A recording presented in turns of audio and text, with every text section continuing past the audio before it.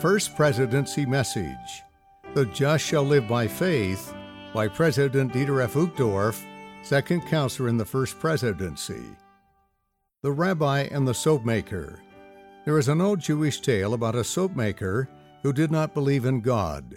One day as he was walking with a rabbi, he said, "There is something I cannot understand. We have had religion for thousands of years, but everywhere you look there is evil, corruption, dishonesty, injustice, pain, hunger, and violence. It appears that religion has not improved the world at all. So I ask you, what good is it?" The rabbi did not answer for a time, but continued walking with the soap maker. Eventually they approached a playground where children covered in dust were playing in the dirt. "There is something I don't understand," the rabbi said. "Look at those children. We have had soap for thousands of years, and yet those children are filthy. What good is soap?" The soap maker replied, "But Rabbi, it isn't fair to blame soap for these dirty children. Soap has to be used before it can accomplish its purpose." The rabbi smiled and said, "Exactly." How shall we live? The Apostle Paul, quoting an Old Testament prophet, summarized what it means to be a believer when he wrote, "The just shall live by faith." Romans chapter 1, verse 17. Perhaps in this simple statement, we understand the difference between a religion that is frail and ineffectual and one that has the power to transform lives. But to understand what it means to live by faith, we must understand what faith is. Faith is more than belief. It is complete trust in God, accompanied by action. It is more than wishing. It is more than merely sitting back, nodding our heads, and saying we agree. When we say the just shall live by faith, we mean we are guided and directed by our faith. We act in a manner that is consistent with our faith, not out of a sense of thoughtless obedience, but out of a confident and sincere love for our God and for the priceless wisdom He has revealed to His children. Faith must be accompanied by action, else it has no life. See James chapter 2, verse 17. It is not faith at all. It doesn't have the power to change a single individual, let alone the world. Men and women of faith trust in their merciful Heavenly Father, even during times of uncertainty, even during times of doubt and adversity, when they may not see perfectly or understand clearly. Men and women of faith earnestly walk the path of discipleship and strive to follow the example of their beloved Savior, Jesus Christ. Faith motivates and indeed inspires us to incline our hearts to heaven and to actively reach out, lift up, and bless our fellow men. Religion without action is like soap that remains in the box. It may have wondrous potential, but in reality it has little power to make a difference until it fulfills its intended purpose. The restored gospel of Jesus Christ is a gospel of action.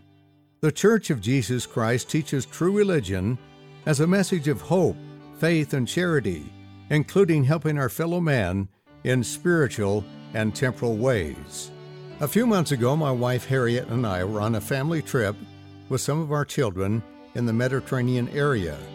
We visited some refugee camps and met with families from war-torn countries.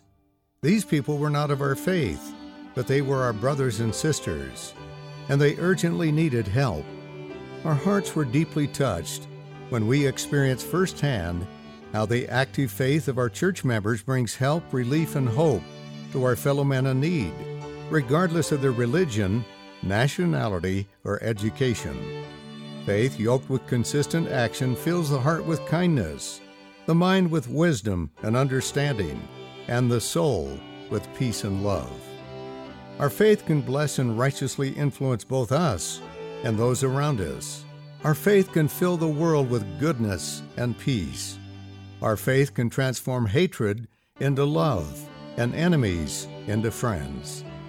The just then live by acting in faith. They live by trusting in God and walking in His way. And that is the sort of faith that can transform individuals, families, nations, and the world. Teaching from this message. President Uchtdorf explains that faith is more than just an expression of belief. True faith in Heavenly Father and in Jesus Christ requires action, and living by faith has the power to transform lives and homes. You can invite those you teach to share moments when they have seen the blessings and power of living by faith, from either personal examples or observations of others. Encourage them to pray for guidance to know how to better live the gospel. Applying the First Presidency message to youth. Serving others in faith. President Uchtdorf tells us that our faith in God must be accompanied by action. When our faith is yoked with consistent action, he explains, it fills the soul with peace and love. With the promise of this blessing, we can make a difference, and we can see this in our lives if we take the time to do faith-filled service. You could pray each morning to ask the Lord for help in serving others. For instance, ask Him to show you when a sibling needs help with a chore or when a friend needs a compliment. Then, when you receive a prompting, act on it. If you make these prayers and this service a habit, then your faithful, consistent action will bless your life and the lives of others. President Uchtdorf promises that you can transform individuals, families, nations, and the world. Applying the First Presidency message to children. Trust. Try this activity with a friend. You'll have to trust and follow their directions carefully. With a pen or pencil in your hand, close your eyes. Let your friend tell you where to draw the eyes, nose, mouth, and hair on this face on page 6. Then take a look. How did it turn out? You can color in the face and draw another to play again. Sometimes it's hard to follow directions, but when we try to follow Heavenly Father by listening to the Holy Ghost, He will help us. We can always trust Him. End of the First Presidency message.